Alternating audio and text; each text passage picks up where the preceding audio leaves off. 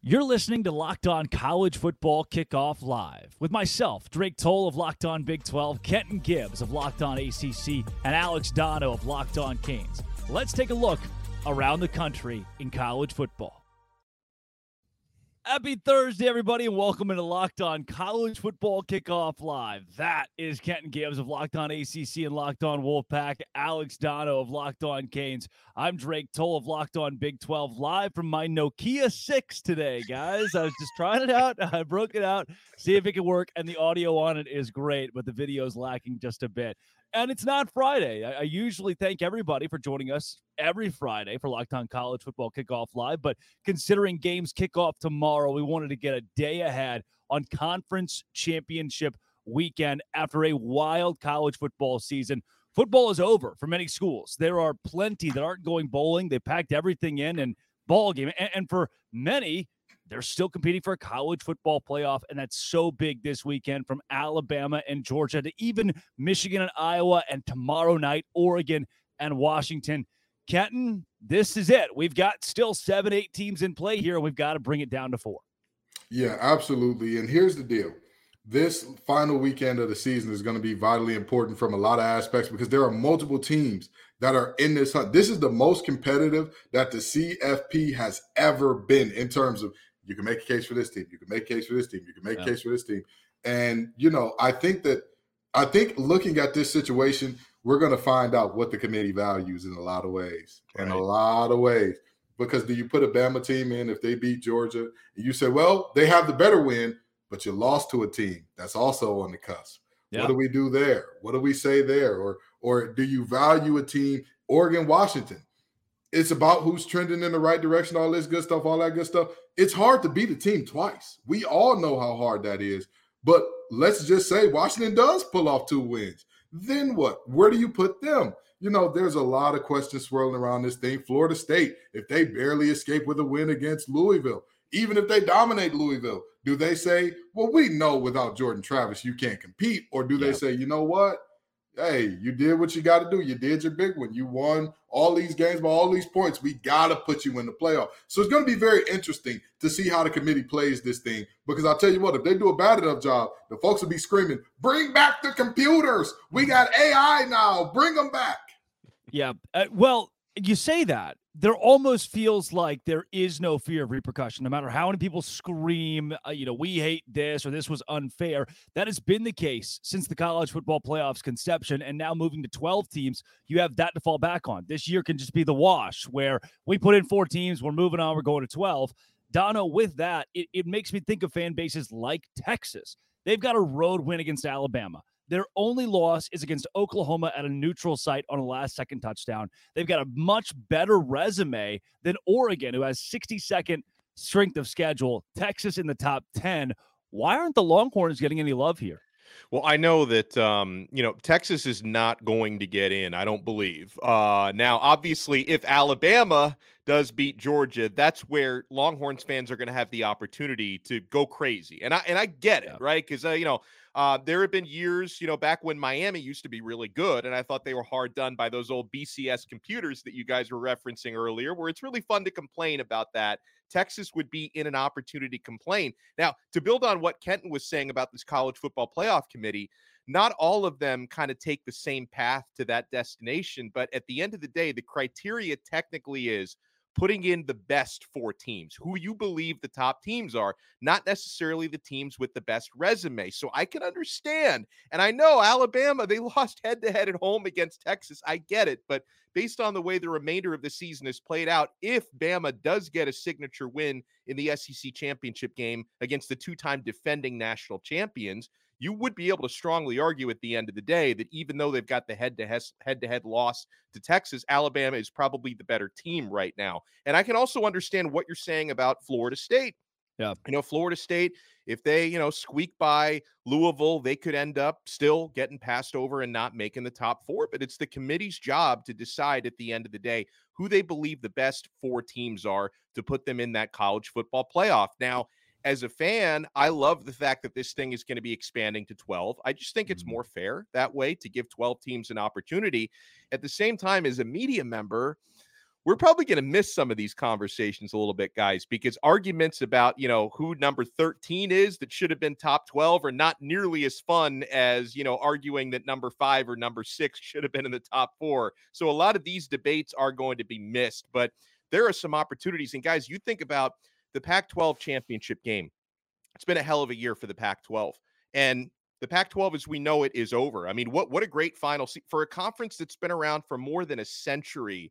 Yeah. To die the unfortunate death that conference is dying, and to have two of the best teams in the country going head-to-head for the championship. And I believe, despite what happened, the result of the first game, I do believe Oregon is the better team, and they're probably going to win tomorrow. They're probably going to get into that college football playoff. But Washington is an amazing story as well, and I hate to see the Pac-12 as we know it going away.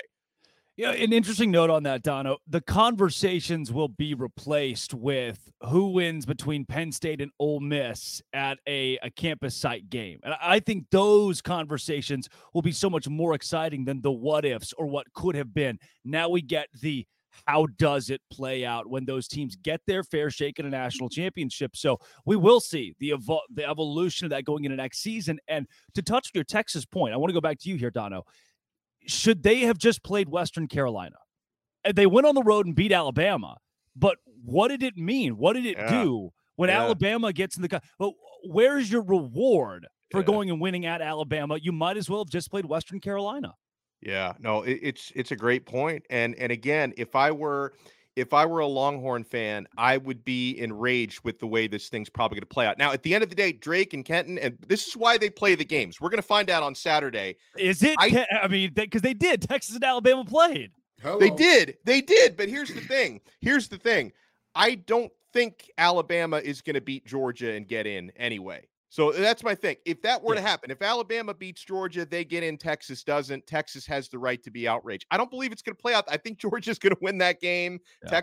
Alabama's going to miss out. Texas will also miss out. So those complaints will not be as loud for that reason. But it is absolutely unfair. And that's why we need a 12-team playoff. That's why we need a field that's bigger than the one that we currently have, because there are way too many opportunities for the committee to, for lack of a better phrase, screw somebody over. Like, somebody's going to feel hard done by this, and Texas could be one of those who feels hard done. I mean, Washington, if they lose to Oregon tomorrow, they're going to say, hey, all we did was split with Oregon, and they get into the playoff and we don't. That's probably not, I mean, unless they get blown out tomorrow. But if it's another close game like the one we had first time around and Oregon wins, Washington's going to feel like that's unfair, and they'll have a point. Yeah. Kenton, for you, another matchup that has plenty of controversy around it, and with Locked On ACC, Florida State. If they're undefeated, they took care of business. And there are so many. I covered the Big 12 for Locked On Big 12.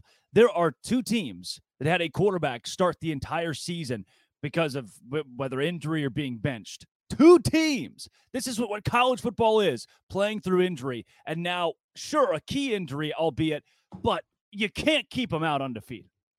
Let me tell you something. They got a guy that's 6'4", returning punts over there in Tallahassee.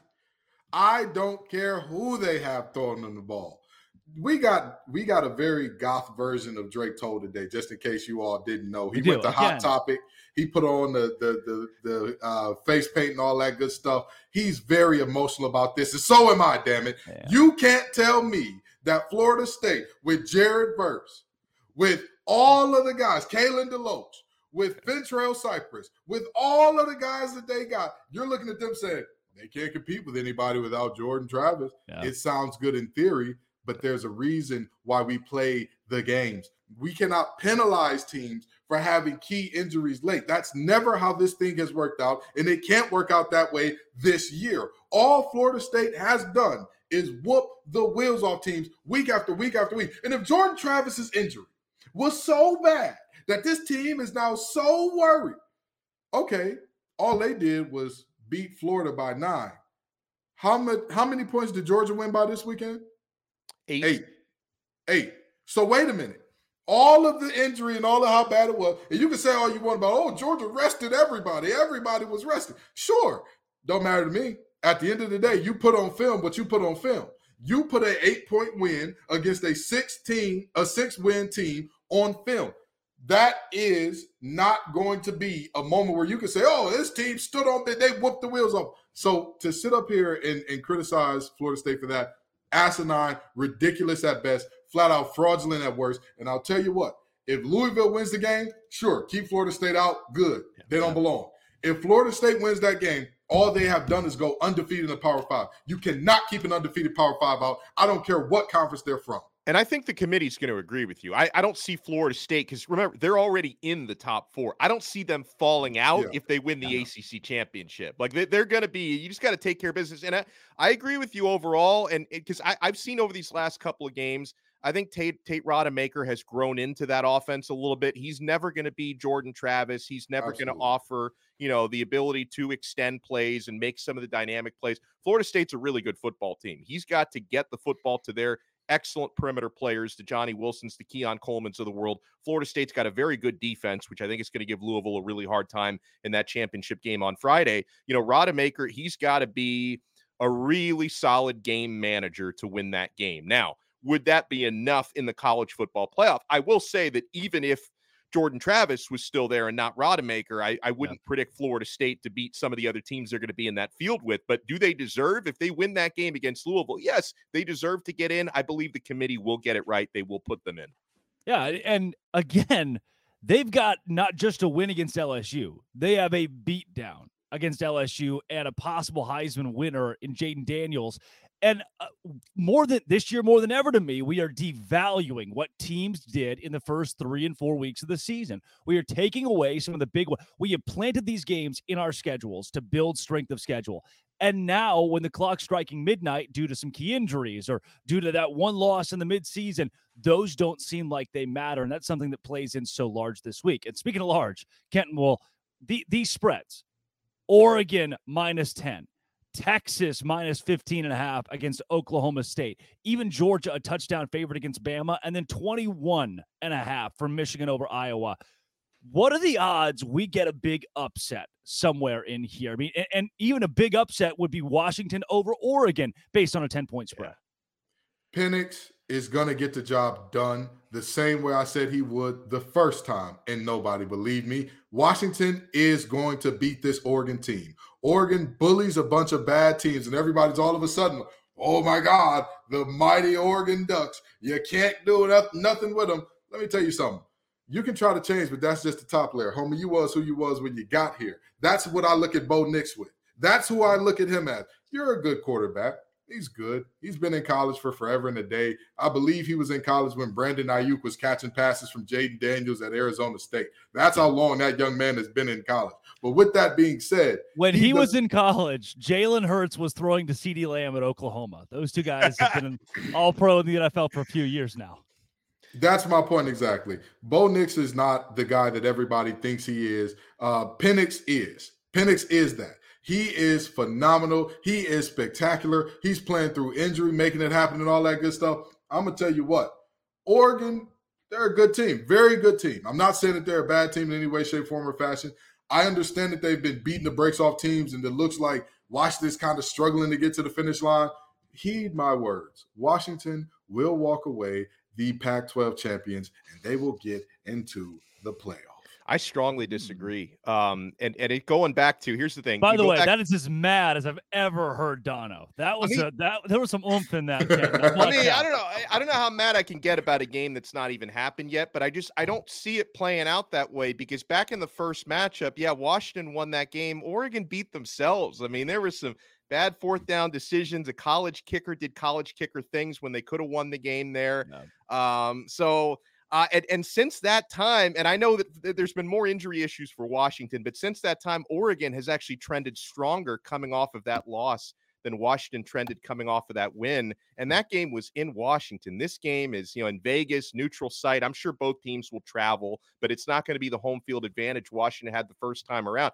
I can agree with you on Penix. Like, I'll take Penix over Bo Nix, but Bo Nix is not chopped liver. I mean, 6 years has been the charm for him. He's been incredible out there this season. He and Penix have very comparable numbers. Nix arguably has slightly better numbers this year. So this is also, I think Jaden Daniels should be the Heisman winner. Let me just say that. But this matchup, could decide that Heisman, because the Heisman voters, do they value the stats or do they value the signature win? So if more value comes into the signature win, that matchup could decide it. I see Oregon winning the game. The 9.5-point spread is probably too big, but I think Oregon It's an will insane win. spread. It's unbelievable. For a team that beat them in the regular season, I wasn't expecting that. And to your point, Donna, when you talk stats or the big moments, who has a Heisman moment? Nobody yet. And you could argue that Caleb Williams never really had one. It wasn't about the wins at the end of the year. He was so statistically dominant that he beat out a guy like Max Duggan, who had a couple of Heisman moments. And this year, when nobody's come to the forefront of that, you have two guys duking it out there at the top of the conversation in Bo Nix and Michael Penix Jr. that can grab their own. But for you, we've got Ken's. He's got Washington over Oregon this week. Dono, do you find an upset in this conference championship weekend? If there is one, that would be the most likely one, but I do think Oregon's going to win that game. Texas is going to beat Oklahoma State, and obviously Oklahoma State, what a Jekyll and Hyde team, right? Because the same team that beats Oklahoma gets blown out by UCF. I think Texas is going to win that game and win big, because for Texas, unless there's just a massive choke job, they know not only do they have to win, but they have to put up style points, guys, in order to have a chance to get to the top four. So Texas is not going to take their foot off the gas pedal if they have the opportunity to blow them out. I don't know. You know what? I've already predicted Georgia's going to win the game, but Alabama, man, I could talk myself into thinking last week doesn't matter. I know Alabama, they barely beat Auburn. That game is always drunk. And, Georgia Tech against Georgia, I don't really put any stock into that one. So this is a completely new day for both teams. It wouldn't shock me if Saban pulled something off. So I don't know, either that one or Washington, probably the most likely. And listen, Louisville, I still think Florida State's the better team, regardless of who the quarterback is. So I'm not putting a whole lot of stock in the Cardinals in that one. But I would say maybe Alabama has the biggest chance of pulling it off. The first ever self-sell me why. I love that. Yeah. I absolutely love it. And I didn't sell it that well because I didn't have the great confidence. I really didn't. No, I think I've sold myself was the approach there. Alabama to me too. There comes a point for Nick Saban where we've broke. In the bend don't break conversation, Alabama has been broke against Georgia year in and year out now. I know it's only been the last couple of seasons Georgia's gotten the best, but I at some point, Nick Saban says, look, I'm still the top dog. I'm still the king. There was that era where he had never lost to an assistant for a decade. He's still Nick Saban. And that's got to be the message at Alabama and through Tuscaloosa this week. And then you get in the conversation of, does that keep Georgia out? That complicates things so much as we go down the stretch here in the college football playoff conversation. But speaking of that, let's get into some sell me whys for these underdogs and those who are big favorites this week. We will also talk transfer portal, all the latest in that, and maybe even some Liberty, New Mexico State, Miami, Ohio, Toledo. Who knows what's in store on Locked On College Football Kickoff Live. But first, we'll take it to Dono.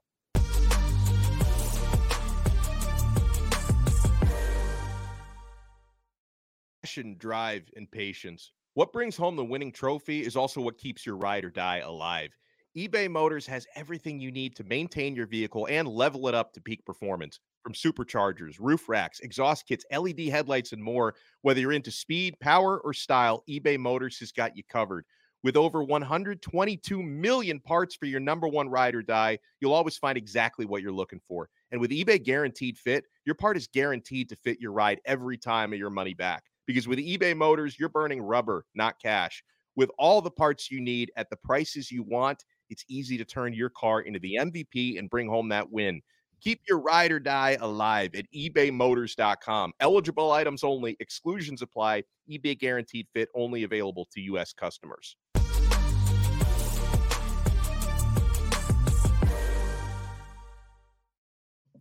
It is time for the best part of the week every week. It's Sell Me Why. Oh, that was a little out of tune. We'll try it again over the course of the rest of the segment. Number 8, Alabama takes on undefeated number 1, Georgia in the SEC Championship. Here is Luke Robinson of Locked On Bama to sell us why the Alabama Crimson Tide can cover a touchdown. Hey, everybody. My name is Luke Robinson with Locked On Bama, and I'm going to sell you why you should take Alabama and the points against Georgia in this SEC Championship game. And the reason is because Alabama's rarely an underdog, and when they are, they typically win the game outright. I would say, hey, look, if you want to take a smaller gamble, take Alabama on the money line, because I'm telling you what, this team is playing really, really well. They're having a lot of fun. In a couple of games, Alabama hadn't been underdog many in the past, say, decade, about 4. At least 2 of those were against Georgia. Both of those Alabama won outright. This team, is, like I said, is a little bit different than most other Alabama teams, not quite as the business-like approach, a little bit more fun. A lot of that starts at the top with the quarterback, and I think Alabama's going to march out of Mercedes-Benz Stadium, where they're undefeated, by the way, with a 27-26 win. You know, I'm not usually sold with this team's having fun, things are going well, you know, we're playing hot, and we're great as an underdog. That doesn't give me a lot of tangible on-the-field stuff. But Kenton, after watching the way that things went down on Saturday, I've seen college football teams do this so many times. They get that skin-of-your-teeth win, the miracle moment, and you think, what if we're just the team of destiny? I think you do have that chip on your shoulder coming into this game after the way they beat Auburn. You know, I think that Nick Saban also has a chip on his shoulder about the way people are talking about Kirby Smart now, because Kirby Smart's beat Nick Saban a total of what? 1 time now? Is it 1? I think twice. I think it's twice. I think it's either way you even then, yeah. Either way you cut it, slice it, or look at it here, in the last time that Georgia beat Alabama, in that same season, Alabama had beaten Georgia before that. You're looking at a situation where people are going to be saying, oh my God, is it time for Nick to hang it up and all that? In the same way that we got a swan song out of the Pac-12, unlike something that any of us could have precipitated, we're probably going to get the same thing out of Nick Saban here. Like, all right, the old dog still got a couple left in me. In the words of Tim McGraw, I ain't as good as I once was, but I'll be as good once as I ever was. And I think that this is Nick Saban's moment. Toby Keith. Toby Keith. I don't know country singers. My bad. Anyway, I think that we get that one where he's as good as he ever was right here. All right, Dono, do you like him covering a touchdown? I do, and I'm glad we had Luke on because he sold it better than I sold it to myself. So he may, and I didn't realize they were undefeated in Mercedes-Benz Stadium. So that's another feather in my cap there.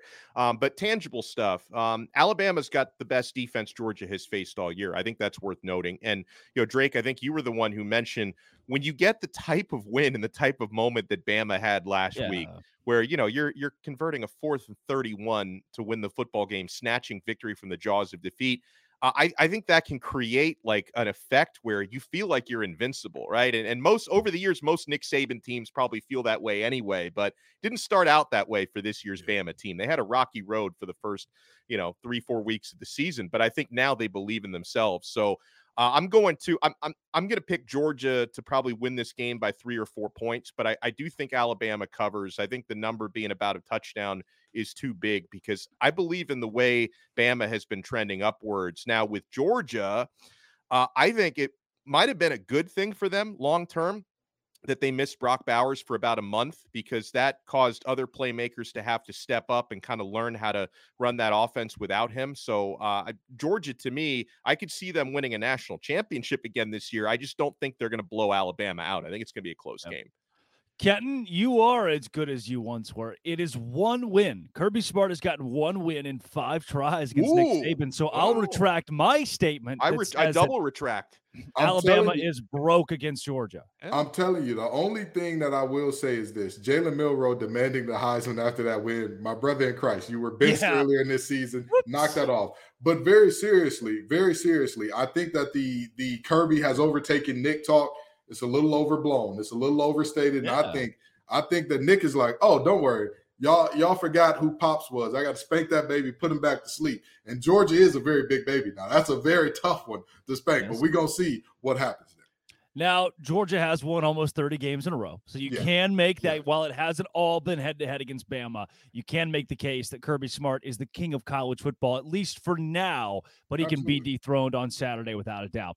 2 other teams that are fighting for college playoff contention in the Pac-12 championship. Number 5, Oregon. Number 3, Washington. The Huskies won the first matchup 36-33 at home, but now they're 9.5-point underdogs. Here is Spencer McLaughlin of Locked On Ducks to tell us why Oregon can cover as almost double-digit favorites.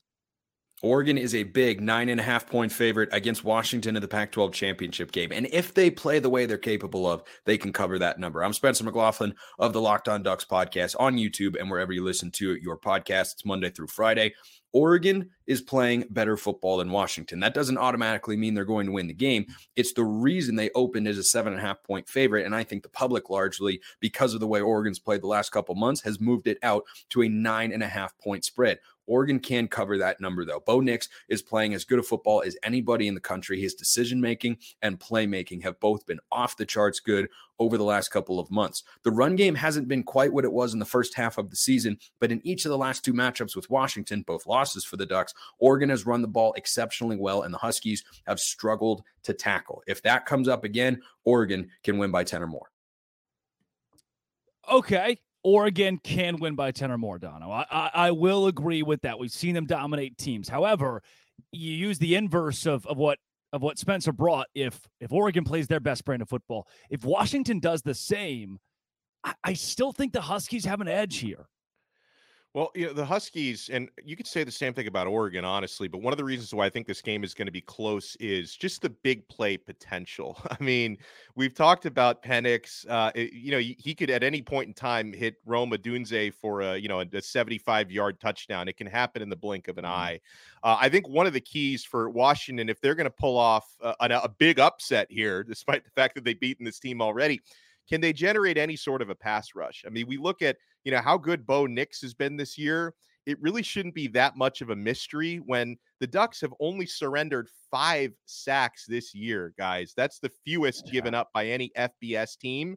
And inversely, Washington is 110th in the nation in producing sacks. So if they can flip that narrative around a little bit and apply some pressure, that could be the X factor in this game, because I think a lot of people look at it and just say, this is probably going to be a shootout the way the first game was, probably going to be relatively high scoring and going to be really close. But if I'm going to look at the Huskies to pull one off, if they can put some pressure on Nix, which nobody's really done this year, that could give them an even bigger edge. But I thought Spencer did an okay job selling it, but I think even Spencer has got to know 9.5 points, that's probably too big for a game like this.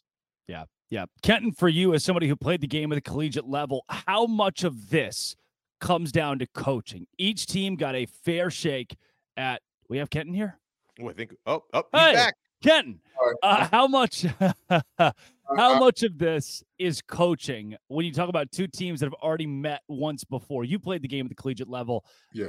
Is it adjustments? Are we going to learn who's better when it comes to the guys with the headsets? Yeah, absolutely. Absolutely. Okay. That's why it's hard to beat the team twice. And not only is it the guys with the headsets, you have seen what has success. And generally, it's easy to get lazy and settle in on, hey, we had success with this the first time, let's do it again. That's the thing there. And I'm going to say this. Washington, the Huskies all season have been the Rodney Dangerfield of college football. They get no respect at all. Week in and week out, whenever it's who's primed for an upset, somebody's always screaming, the Huskies are going to lose it this week. They're going to blow it this week. They can't win this game. Do y'all remember the first matchup against Oregon? Got no chance. Oh, this team. Oh, Oregon is right. Oregon's on the road, but I'll tell you what, that's one of the best road dogs you're going to see all year. And lo and behold, they just won the game. I'm going to tell you right now, this Washington team has had it up to here with the disrespect. And I don't know. I'm not going to lie and say I have sources inside that program, because I don't. But I'm going to hope and pray and wish that they have the temperament in that building that is absolutely pissed off, disgruntled, and downright nasty in terms of, y'all still don't believe. How much more can we do? So after we beat this team, let me guess, we're going to go to the playoff and y'all going to say we need to lose by double digits there too, right? It's their time. Huskies are having a special season. They keep it rolling here. I love it. Guys, one of the games we haven't talked about quite a bit is Michigan and Iowa. We'll get into that over the course of the show and later on, but let's go to Chris Gordy of Locked On SEC and talk a little bit more in depth about Alabama and Georgia, as this one certainly decides the makeup of the college football playoff. But first, we'll take it to Dono.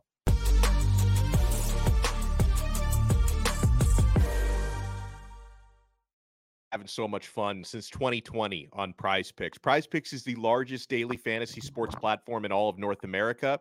The easiest and most exciting way to play DFS, by the way, because it's just you against the numbers. Instead of battling thousands of other players, including pros and sharks, you just pick more or less than on 2 to 6 player stat projections, and you watch the winnings roll in. Guys, with basketball season here as well, you can now pick combo projections across football and basketball from the Specials League. It's a league created specifically for combo projections that includes 2 or more players from different sports or leagues. For example, you can take LeBron James plus Travis Kelce at a 10.5 combo of 3 points made plus receptions. I love stuff like that. And here's what I love most about Prize Picks. They even offer a reboot policy so that your entries stay in play even if one of your players gets injured.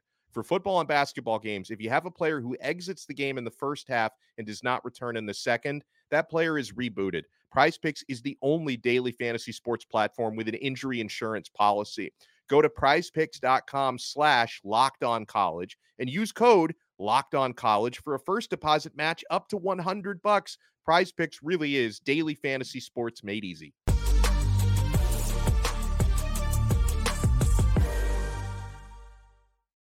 It is our biggest game of the week, Alabama and Georgia. Chris Gordy here to break it down from Locked On SEC. Gordy, in this matchup, now as we've all learned, Nick Saban 4-1 against Kirby Smart. Does that trend continue and Georgia's almost 30-game win streak break? No, I mean, look, as much as we want to talk about, Armageddon with the college football playoff, can Alabama do it? And I've heard some Alabama fans this week, Nick Saban owns Kirby. I mean, he got through once, but it was when, all the receivers went down for Bama. But I just think this Georgia team is on another level. The way Kirby has recruited, their roster is 3-4 deep with 4- and 5-star talent. And look, Bama, give Nick Saban credit. He's done a great job of coaching this team up. They were not, before the year, I think some of us kind of thought, okay, this could be a 2-loss team. And when they lose to Texas at home in week 2, some people are thinking, they're going to lose 3-4 losses. Give them credit. They've rallied. I'm a little bit hesitant on the Jalen Milroe has arrived. They were very fortunate, as we know, to win that Iron Bowl a week ago. They should have lost that game. Miracle play. Give them credit. They make a big play when they needed to. But, when people were talking about, this team's getting red hot, Milroe's looking great and all this, keep in mind who they were playing. They were playing some mediocre to bad defenses when he really started taking off. They had to hold on for dear life in the second half against Arkansas. After that, they have a terrible first half against Tennessee. Then they have an awesome second half against Tennessee. But after that, they beat up on LSU, who was one of the worst defenses in the SEC. They put up 49 on a bad Kentucky defense, and then they put 66 on Chattanooga. So, look, Alabama's good, but I'm not ready to say this is one of the best offenses. Look at some of the tougher defenses they've played this year. 24 against Ole Miss, 26 against A&M, 27 last week against Auburn, and really it was 21 because of that miracle touchdown. So I just think, the expectations are Georgia's not giving up more than, 24 to Bama. So if Bama gets to 24, can they hold Georgia's offense under that? Maybe, but it's going to take a special defensive performance from Georgia. See, you just took the question right out of my mouth because, normally Dono's the betting guy, but I was going to ask, what's the magic number in this game to get to? So instead, I'll ask you this. What is Georgia's path to winning and what is Bama's path to winning this game, in your opinion? Yeah, I think Bama's going to need a turnover or two, or a big kick return. We saw Caleb Downs a couple weeks ago with a big punt return. They benched Kool-Aid McKinstry in the return game. So, if Caleb Downs returns a punt for a touchdown, that would be huge. A pick 6 on Carson Beck would be huge. Hit for a fumble recovery for a touchdown, something like that. Bama's going to need a big momentum-changing thing. But I do think it's simple. I love to look at the point totals and what we've seen throughout the year. I think if Bama gets to 30 points, they have a great chance to win this game. But that's the problem is Georgia's defense is so strong. People look at the Georgia Tech game a week ago and say, maybe not the best performance from Georgia. They were sitting a lot of guys out. They rested Brock Bowers, Ladd McConkey, a lot of guys that weren't 100%. They rested them to try to get them ready for this weekend against Alabama. So, for Georgia, I think just keep doing what you're doing. And by the way, if Bama jumps out to a 7-0 lead, takes the ball down the field, scores first, it doesn't matter because Georgia, so many teams have done that against Georgia. Tennessee did it. Florida did Vanderbilt. it. all these teams have done it. And then Georgia goes, yep, that's it. That's enough. We've made adjustments. We saw what you were running. So it's going to be fascinating. Again, look, I'm not saying Bama doesn't have a chance. I just think this Georgia team is so experienced and so deep that, they're ready for this challenge. I think about this, Gordy, from your perspective as the host of Locked On SEC, because we talk about chaos scenarios in college football. If Bama wins a close game this weekend, they both get into the playoff, right? Like Georgia and Bama would get. How do you see that breaking down if Bama does win? What's the playoff scenario? I don't want to be anywhere near that decision-making room. I mean, it's chaos. You literally don't know what to do. I mean, I thought Bill Hancock's statement the other day was pretty interesting, where he said, we are picking the 4 best teams, not the most deserving. If I ask each one of you, what's the best Chinese restaurant you ever ate at? You're all going to have different opinions, right? Like, so best is so subjective, but I think what they're telling us is we've had Georgia at number 1. We think Georgia is one of the best teams. If Georgia loses on a last-minute field goal to Bama, Georgia is still one of the 4 best teams in the country. They're not going to take them out of the top 4 because of that. Now, if Bama wins 50-14, yeah, maybe Georgia's not one of the 4 best teams, but that's what it would take. I still don't know on the Bama debate. I mean, if Texas wins convincingly, if they hammer Oklahoma State, that head-to-head has to matter. We can't ignore that week 2 game and act like it didn't happen. Everybody's like, oh, well, Bama's a much better team now. Doesn't matter. Like, are we judging it off of the season and the resume, or are we just going on who we want at the end of the year? And Saban has brainwashed all of us to believe, every year at the end of the year, Bama's one of the 4 best teams. Well, sure. You have one of the top 2 recruiting classes every year. Of course you're one of the best teams. You always are. So it'll be very interesting. Look, I know a lot of people are rooting for the chaos to happen, but God forbid if that happens, this committee is in a world of trouble, because who the hell, somebody's going to get left very disappointed. Gordy, before we get you out of here, we've talked about how the game can play out. How will it? Who wins and how does it go? Yeah, I think we see what we saw this year. I think Alabama comes out, executes. I think they score early. It wouldn't surprise me they get the ball first, take a 7-0 lead. But then we'll see Georgia do what Georgia does. The quick passes out to Brock Bowers and some of their Rara Thomas and some of their weapons they have, and that run game. I mean, Kendall Milton and all the different pieces they've had throughout the year. Dejon Edwards been so good this year. They just bleed you. It's that slow bleed where it's like, God, he just got 6 yards of first down. Oh, it's another 6 yards. And it's just like they just keep the chains moving, keep the clock running. And so, I picked Georgia. I think Georgia scores in the 30s. Wouldn't surprise me if they get to 40 here. Georgia wins something like 41-24. Probably close at half. I mean, if you want to say Bama is hanging around the first half, I just think this Bama defense is not great. Like they're good, but Kevin Steele, he's an average to good defensive coordinator. Saban plays a big part of that. But keep in mind, this Alabama team, we're so used to them winning games, like the Kentucky game a few weeks ago, where they scored 49. In years past, that game would be 49-6 or 49-10. Instead, they gave up 21 to Kentucky. They didn't, get the stops when they need to. They let Kentucky keep putting together drives on them. So I think this weekend, Bama gets not exposed, but we get a reveal of how far ahead Georgia's program is right now, ahead of Alabama. That's Chris Gordy of Locked On SEC. Gordy, thanks for joining Locked On College Football Kickoff Live. All right, thanks, guys. And hopefully I told you why.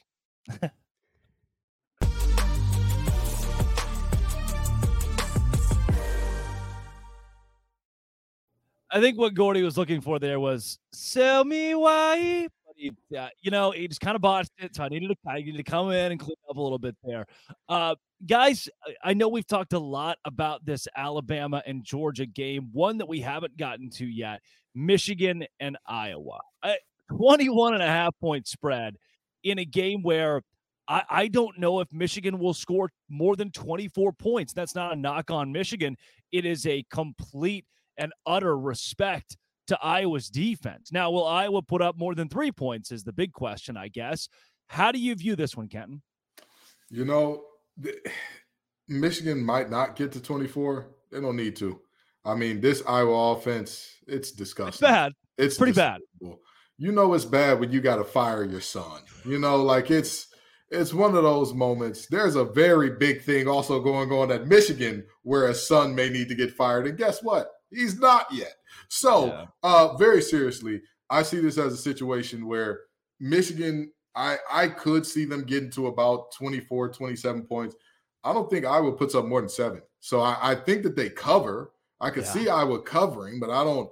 Their path to win this game is 0 to none. It's slim to none. And Slim's got his top hat on with 1 foot out the door. He's doing the smooth criminal lean out the door. So I think that Michigan takes care of business here. Yeah, Dono, I don't think there's anything Iowa can do to win. That can't be the conversation here. But their defense, to me, at least keeps this thing within 21, despite the way Michigan has blown out a lot of teams on their schedule. The very first 2 bets that I put on my bet slip on FanDuel heading into this weekend, I didn't have to think a whole lot about these. And even if one or both of these don't hit, I will have no regrets because they should hit. Under 34.5. I feel very strongly about that in this game. I see the combined score probably being in the 20s, right? And Iowa plus 21.5. Now, with that said, I think Michigan's going to win the football game. I just think that they may not throw the ball the entire game because they'll be playing with a lead, and I think Michigan's defense is going to be rolling. It's going to be a very run-heavy attack from the Wolverines. They're just going to take care of business. And then, Iowa's defense, they can slow Michigan down to a point. They can't score on Michigan because let's not forget Michigan has an incredible defense. I know the storyline for Iowa has been defense because they can't score. Michigan can score, but they've been consistently one of, if not the top defense in the country for most of the season. So, and listen, it's no disrespect to Michigan. I just think that out of the Power 5 championship games this weekend, this to me is the most missable out of them. That if I, for whatever reason, I maybe do some yard work and I don't catch the entire game, I'm probably not going to lose too much sleep over that. But I think Michigan's going to win, but it's going to be a low scoring game and they're probably not going to cover. Dono's the maniac doing yard work at 7 or 8 p.m. Eastern time. I wasn't sure if that was a night game, but yeah. Okay, so I'll be doing yard work. All right. Dono's married to the yard work. Iowa's last 5 games, 13-10, 15-13, 22-0, 10-7, and 12-10, which is straight out of the book of the 1920s. Just like John Heisman era, Georgia Tech, Cornell going out there and duking it out. I do think Iowa covers the 21.5 this week, and that's given us a good view, guys, of the conference championship games this week. I know the one that we really didn't touch too much on is Texas, Oklahoma State, but the biggest storyline in that is not the game itself. It's more so, can Texas backdoor its way into the college football playoff somehow, and how does that resume stack up? But as we move out of the games themselves, let's go into some big booms and busts. This is really the last chance we'll get to pinpoint those over the course of the entire year that we think, wow, that team is a bust. And Kenton, I know you're passionate about a couple. Yeah, I want to start off with bust, and I want to actually start here, okay? Everybody during rivalry week who's being soft and saying, please stop saying mean things to our team. Listen, it's rivalry week. Turn the sprinklers on. I love it. Turn the sprinklers on. Turn the sprinklers on. And tell me you did it. Call the opposing team pieces of crap. That's what you're supposed to do. Say that you couldn't get into our school. Say that. You're supposed to hate each other. That is how this thing works. What does Georgia and Georgia Tech call theirs? Clean, old-fashioned hate. What does West Virginia say to Pitt when the song Sweet Carolina come on? They tell them to eat feces in a 4-letter word that rhymes with spit. Obviously, I'm not going to say it because I don't want that call from David. You know, Ghost Drake Toll needs money to get that makeup that he's applying. So, with that being said, my first bust goes there. My second bust. This makes me happy. This brings great joy to my heart. This brings joy. There we go. Oh, William Mack Brown. Come on down to the floor. And I know a lot of you are thinking, oh, you're partying on your enemy's grave and you beat them. Let me tell you something. If a child is younger than 4 years old, they don't know a world where NC State lost to UNC. Let's start there. Let's go beyond that to the fact that for 2 straight seasons, those boys in Chapel Hill have absolutely broken down like a 93 Pinto on the side of the road. Wait a second. If a child's under 4 years old, they don't know a lot of things, Kenton. I just want to throw that part out there as well. That's fair. That's fair. That's very fair. But you've got a point. I'll give it to you. But the reality is, this man has led this program to top 10, top 12, top 15, and then falling off a cliff every single time with no parachute. This ain't Fortnite. They falling off that cliff in an ugly manner. I mean, this is like the other guys when they said aim for the bushes. What bushes, Mac? This is hideous. Why does your team not show up for the second half of the season? That's my second bust of the week.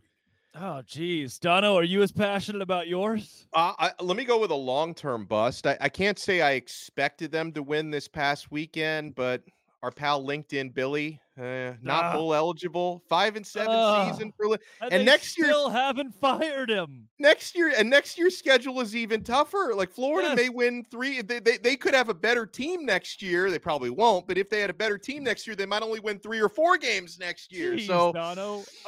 I'm just surprised Brandon hasn't muted me yet. Pick him down. Why don't you?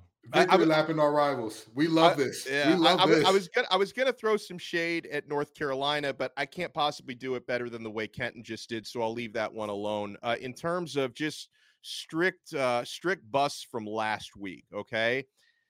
How can I not go Auburn?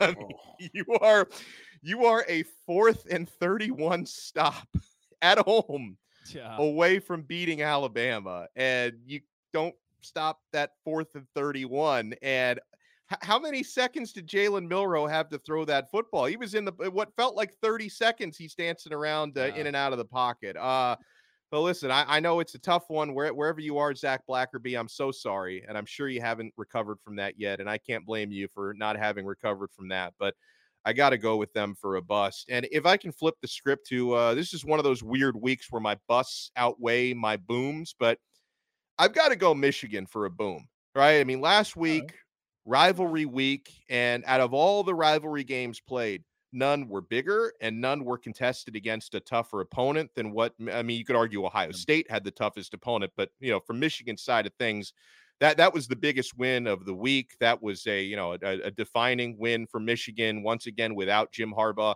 on the sidelines. He finished out that suspension. So Michigan is my boom above all booms this week. All right. I've got plenty of busts this week. Because we have not talked a lot of Texas and Oklahoma State. I'm going to give you a little bit from the Big 12, but I'm going to start with my Nokia 6 that I'm recording this from. That's my first bust. We got to upgrade things. My second is Geek Squad at Best Buy. They say fixed. They say my computer's fixed, and this is what I get. My goth girl era. I am livid today, but hey, we've made it work. The audio is great. My biggest bust. Goth girl Drake. We stand her. Yep. Best Buy Geek Squad does not stand on business. I am so disappointed with what TCU did this year. You go out, you go win a game in the college football playoff. You go to the national championship, and from there, from the second Pentatonics sang that national anthem, nothing has been the same for the TCU Horned Frogs and Sonny Dykes. They have not looked consistent. They have not looked good. Georgia beat them into submission and then some, to the point where they missed a bowl game after going to the national championship. It's inexcusable. You can't miss a bowl game in the Big 12, especially the parity of the league this season. Plenty of beatable teams, plenty of games that they lost they should have won. TCU is a massive bust, possibly long-term. Another one, the Baylor Bears, who went 3-9. The AD comes out and says, hey, we have standards here. Oh, is your standard 2-10? Did you just clip it? Did you just barely get above that standard? And then your excuse for not firing the coach is, you know what we'll do? We'll fire all the assistants. Well, you already did that. You did that 2 years ago, and now you're doing it. At some point, it's got to be the head coach. And then they say, well, the real issue must have been NIL. You claim to be the number one team in compensation in NIL in the entire Big 12. But that's the issue. That's why you're losing ball game. Well, the portal's not good enough. You brought in 13 guys last year, had one of the top classes in the Big 12. At some point, something's got to give. You're serious about sports, and you make a change. And there are a lot of schools in the country dealing with the same thing right now that decided, you know what? This is not the offseason. We're going to make a change. So they didn't. Another bust. The guy is having relations with a volleyball player, hires her on staff to continue said unspeakable relations, then wrecks his motorcycle, lies about it, says she was a bystander, helped him out. Then it comes out that he lied. He's got a whole wife and kids, and you fire the guy who hired a woman who he was seeing on the side. And then you rehired the guy. That was a shocker for me. I couldn't believe that. What is the statute of limitations on being a bad person? At what point, is it 10 years, is it 12 years, we decide, you know what, I would rather win football games? And look, I know 90% of Arkansas fans are very excited about this move because they care about one thing, and that's winning football games. But Do we not remember the true details of the atrocity of what he did to that woman, to the university, the embarrassment that was? And Arkansas has hired Bobby Petrino as their offensive coordinator. I got busts all around. My boom, though, Mike Gundy. Give me Oklahoma State and Mike Gundy for losing to South Alabama and still making the Big 12 championship game somehow. But, Dono, you perked up there a bit. This whole Bobby Petrino thing I do want to hone in on for a second because it's wild. Well, I just want to say that obviously in the coaching carousel, because you even mentioned it, when it comes to teams who ultimately have to hire coaches and the fan bases that react to those hires, the most important criteria usually is get me somebody who can help us win. And we do see very commonly, no matter what level of football, college, professional, you can burn a lot of bridges and still get opportunities. The coaching fraternity is a weird thing like that, but you usually don't get that second opportunity at the same place where you burn that bridge. That's the shocking thing. Petrino has gotten a lot of jobs since, the first go around at Arkansas. He's got a lot of different jobs since then, which is just the reality of college football. The shocking thing to me was to get the job back there. That was what I couldn't believe. Yes. College football is look at Hugh Freeze, who's in the same division where he was calling escorts on a university phone. Right. How quick we forget because he beat Alabama a couple times. I mean, I don't think it's a matter of forgetting. I can't remember what NFL scout it was, but they said if Hannibal Lecter could make tackles and ran a 4.3, we'd just say he had an eating problem. I mean, that's the reality of what we're looking at here. This isn't, let's stop playing like this is a Mr. Moral situation here. Yeah. This is more so a team morale situation here, because at the end of the day, the only thing that matters is everything that matters, and that's winning. That's it. That's, we talk about, hey, we want to make your son a better person. We want to make him a better. Yeah, do your Jameis Winston. Eating W's is what matters here. Yep. Everybody sits on the couch and says, hey, we're going to make your son a better man. We're going to make him a better player. We're going to make him all the good things when he comes to our university. And 9 times out of 10, if that kid is too slow, if that kid's arms aren't as long as they thought they were, if he isn't as quick, if he isn't as fast, what happens? He gets discarded on the island of misfit toys, just like anybody else. Let's stop playing like this is a moral operation. This is an operation that's based on, can you get the job done? Will you get the job done? And that's it. That's it. That job being winning. There's not a moral aspect of that. The job isn't to be moral. Absolutely. The job has nothing to do with morality. We see in basketball, we see Patino back at the high level. Like, it does not matter. We saw Godfrey go somewhere else and get another job and get another university in trouble. These Dave people Bliss. don't care. They don't care. Dave Bliss was blaming a dead guy for Beard at Ole Miss. The reality is, we're looking up and seeing more and more these teams no longer need to. The news cycle works so quickly that it doesn't matter anymore. It's like, oh, no, we got to fire this person because they're bad. We'll put them on a 2-year isolation. We'll probably get them back if we need them back. Because make no mistake about it, if Kiffin wasn't working out at Ole Miss, you don't think that they would have gave Hugh Freeze the call? Absolutely they would have. But it's working out for them, so they're like, yeah, we're good people. We don't want that Freeze guy back. Yeah. From the Liberty School of Coaching Rehab. It's Alabama or Liberty. It depends on how bad your infraction was. Either Alabama or Liberty. And then you go for Ian McCaw, the AD at Liberty. Was it Baylor in 2016? And it's the Liberty School for Rehabilitation if you're in sports. Coming up, let's pick some of these conference championship games this weekend. But first, we'll hear from a very valued sponsor, eBay Motors, Dono.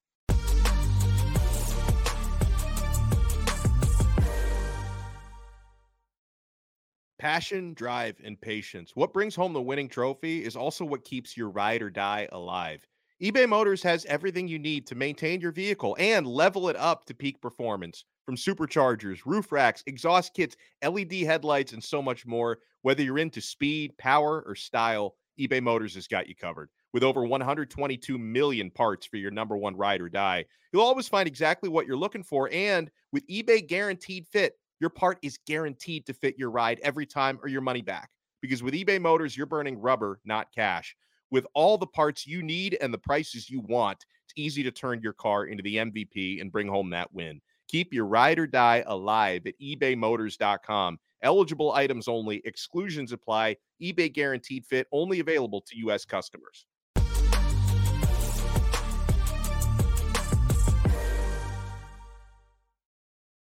All right, let's close this thing out, boys. Conference championship weekend. Very quickly, very, very quickly. Miami of Ohio and Toledo this week. Alex Dono.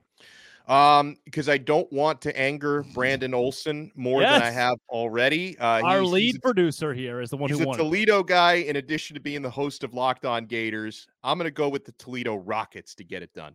Kenton Gibbs. Give me the Rockets. Every time I picked against Cast Technicians, I have lost this year. Give me the Rockets. All right, fine. I'll take Toledo just for Brandon. I know he's had a tough year with Florida. Toledo it is. Let's go Oklahoma State and Texas, 11 a.m. on ABC and airing in Times Square. Brett Yormark has rented out a video board to play this game in New York, and no one's going to care. Alex Dono, who wins the Big 12 championship?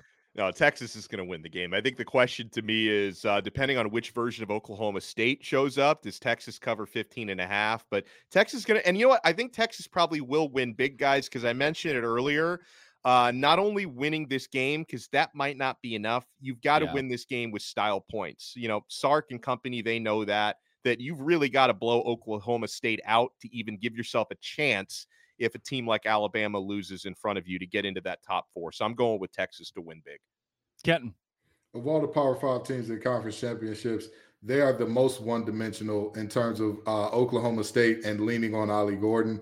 With that being said, I only say that because Iowa has no dimensions offensively. I give Texas the nod in this one, and I think they cover because, I mean, the goal is simple. Fill the box, stop Ollie, win the game. I think they do so handily. Texas allows 89 rushing yards per game. They allowed 330 passing yards to Rocco Beck, but I don't think Alan Bowman's even as good as Iowa State's Rocco Beck. If forced to throw the ball, Oklahoma State's going to lose. Texas thwarts a late comeback. The Cowboys cover 15.5, but Texas wins by a score. Let's go Georgia, Alabama, 3 o'clock, CBS. Kenton, where do you lean? Roll Tide, roll. I've got Bama pulling off the upset. I think that, again, Saban is tired of hearing about his assistant finally getting one on him. And he said, all right, I'll show you. I'll show you exactly what's going on. Give me Bama. Dono. You know, it's crazy because we've had a couple good sell me whys in conversations. Like Luke from Locked On Bama made a strong case to Bama to cover, maybe even win the game. Gordy from Locked On SEC basically told us Georgia's going to blow them out. I'm going to stick with my guns to say I still think it's going to be a closer game than Gordy gave him credit for from a Bama side. I don't think they're going to pull off the upset, though. Georgia, to me, is just a better football team. That's going to carry over, and Kirby Smart is going to be 2-4 against his former mentor coming up this weekend. I've got Georgia winning a close one. I'm going to go with Kenton here. I'm going to go Alabama. I think Nick Saban. That's the lean. That's the edge that I give it. I'm going to go Nick Saban and Alabama. They find a way to get it done. They lead early, and they somehow they keep that lead. They find a way to keep that lead. They never trail in this game and win it by a score. Michigan and Iowa, we already give a deep rundown in the show. All of us, we're all good with Michigan here. Absolutely. That one feels pretty obvious. Louisville, Florida State, close to you guys in your territory. Kenton, where do you go? I got Florida State winning a close one. The ACC fans could see Florida State blowing the doors off this thing in terms of voters for Locked On ACC. But I don't see a world where Florida absolutely whoops the wheels off them unless Jack Plummer puts on a disaster class, which we have seen from him at times this year. So I think the Florida State wins a close one unless Jack doesn't show up, at which point this one gets ugly early. Yeah. I'm going to go Florida State as well. I think they win it by 10 in the end. They find a way to get it done by double digits. They need to make a statement. They feel a need to make a statement to stay in the college football playoff. Dono, are you going with the Seminoles as well? Yeah, I'm going with the Seminoles. I think this is a game where they can lean pretty heavily on Trey Benson and their running game, and where Rodemaker just don't make too many mistakes because you got a lot of talent on the perimeter. And Florida State's defense is really good, fellas. So, I think Florida State wins this game. They probably still cover, but, I root for chaos, so I wouldn't mind seeing Louisville play. And I'm also a Miami guy. I'm not going to hide my true colors. So I wouldn't mind seeing Louisville pull it off, but I think Florida State gets it done. The most level-headed Miami fan. Yeah.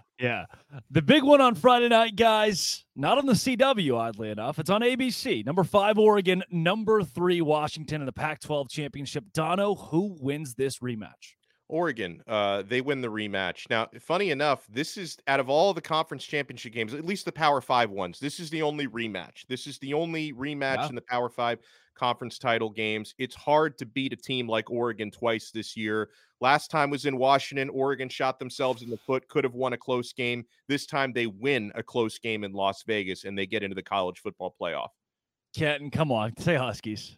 You know what I got? You know I got the Huskies. I've got the Huskies winning this game because, again, they were underdogs in the first game. They've been picked as the team to be upset multiple times this year. Again, the disrespect has got to stop at some point in time. They put an end to – well, actually, they won't put an end to it because after this, they'll be underdogs again in the playoff. And that's all right with them. They'll enjoy being the Rodney Dangerfield of college football all the way up to a natty, hopefully, for them. I don't see them winning that much. But I got them beating Oregon today, or Friday, rather. Give me the Washington Huskies in this game. I just think we saw too many coaching blunders in the first game from Oregon for me to trust that staff coming up in a rematch. I'm going to go Washington in this one. That is Kenton Gibbs of Locked On ACC and Locked On Wolfpack, Alex Dono of Locked On Canes. Just want to say, guys, it's been a pleasure this whole season. You're both pros, and to work with you every week covering all of college football has been great. Kenton, thank you. Absolutely. I'm excited to be here with you, Drake, man. I'm excited to be here with you, Dono. I'll tell you what, when I got the call about this show, I said, who am I going to be doing it with? They told me y'all too. I did some research. I said, wait a minute now. This little blind kid is all right. This is the best blind kid since Bieber. I love it. We got to get some toe fever going, baby. We got to get it rolling. Dono, a pleasure to work with you too. Pleasure to work with you both. Like I knew Kenton a little bit going back to last year with Locked On ACC, getting to know Kenton better and getting to know Drake Toll because I knew him as the best hair in the business. He and Borba have the best hair on the Locked On network, but there's a lot of substance behind that hair, Drake. You did a fantastic job all year long. Thanks, guys. As a 16-year-old who just got my car keys last week, it's been an honor to get this call. This has been and always will be. Thank you all for joining us every single week for Locked On College Football Kickoff Live.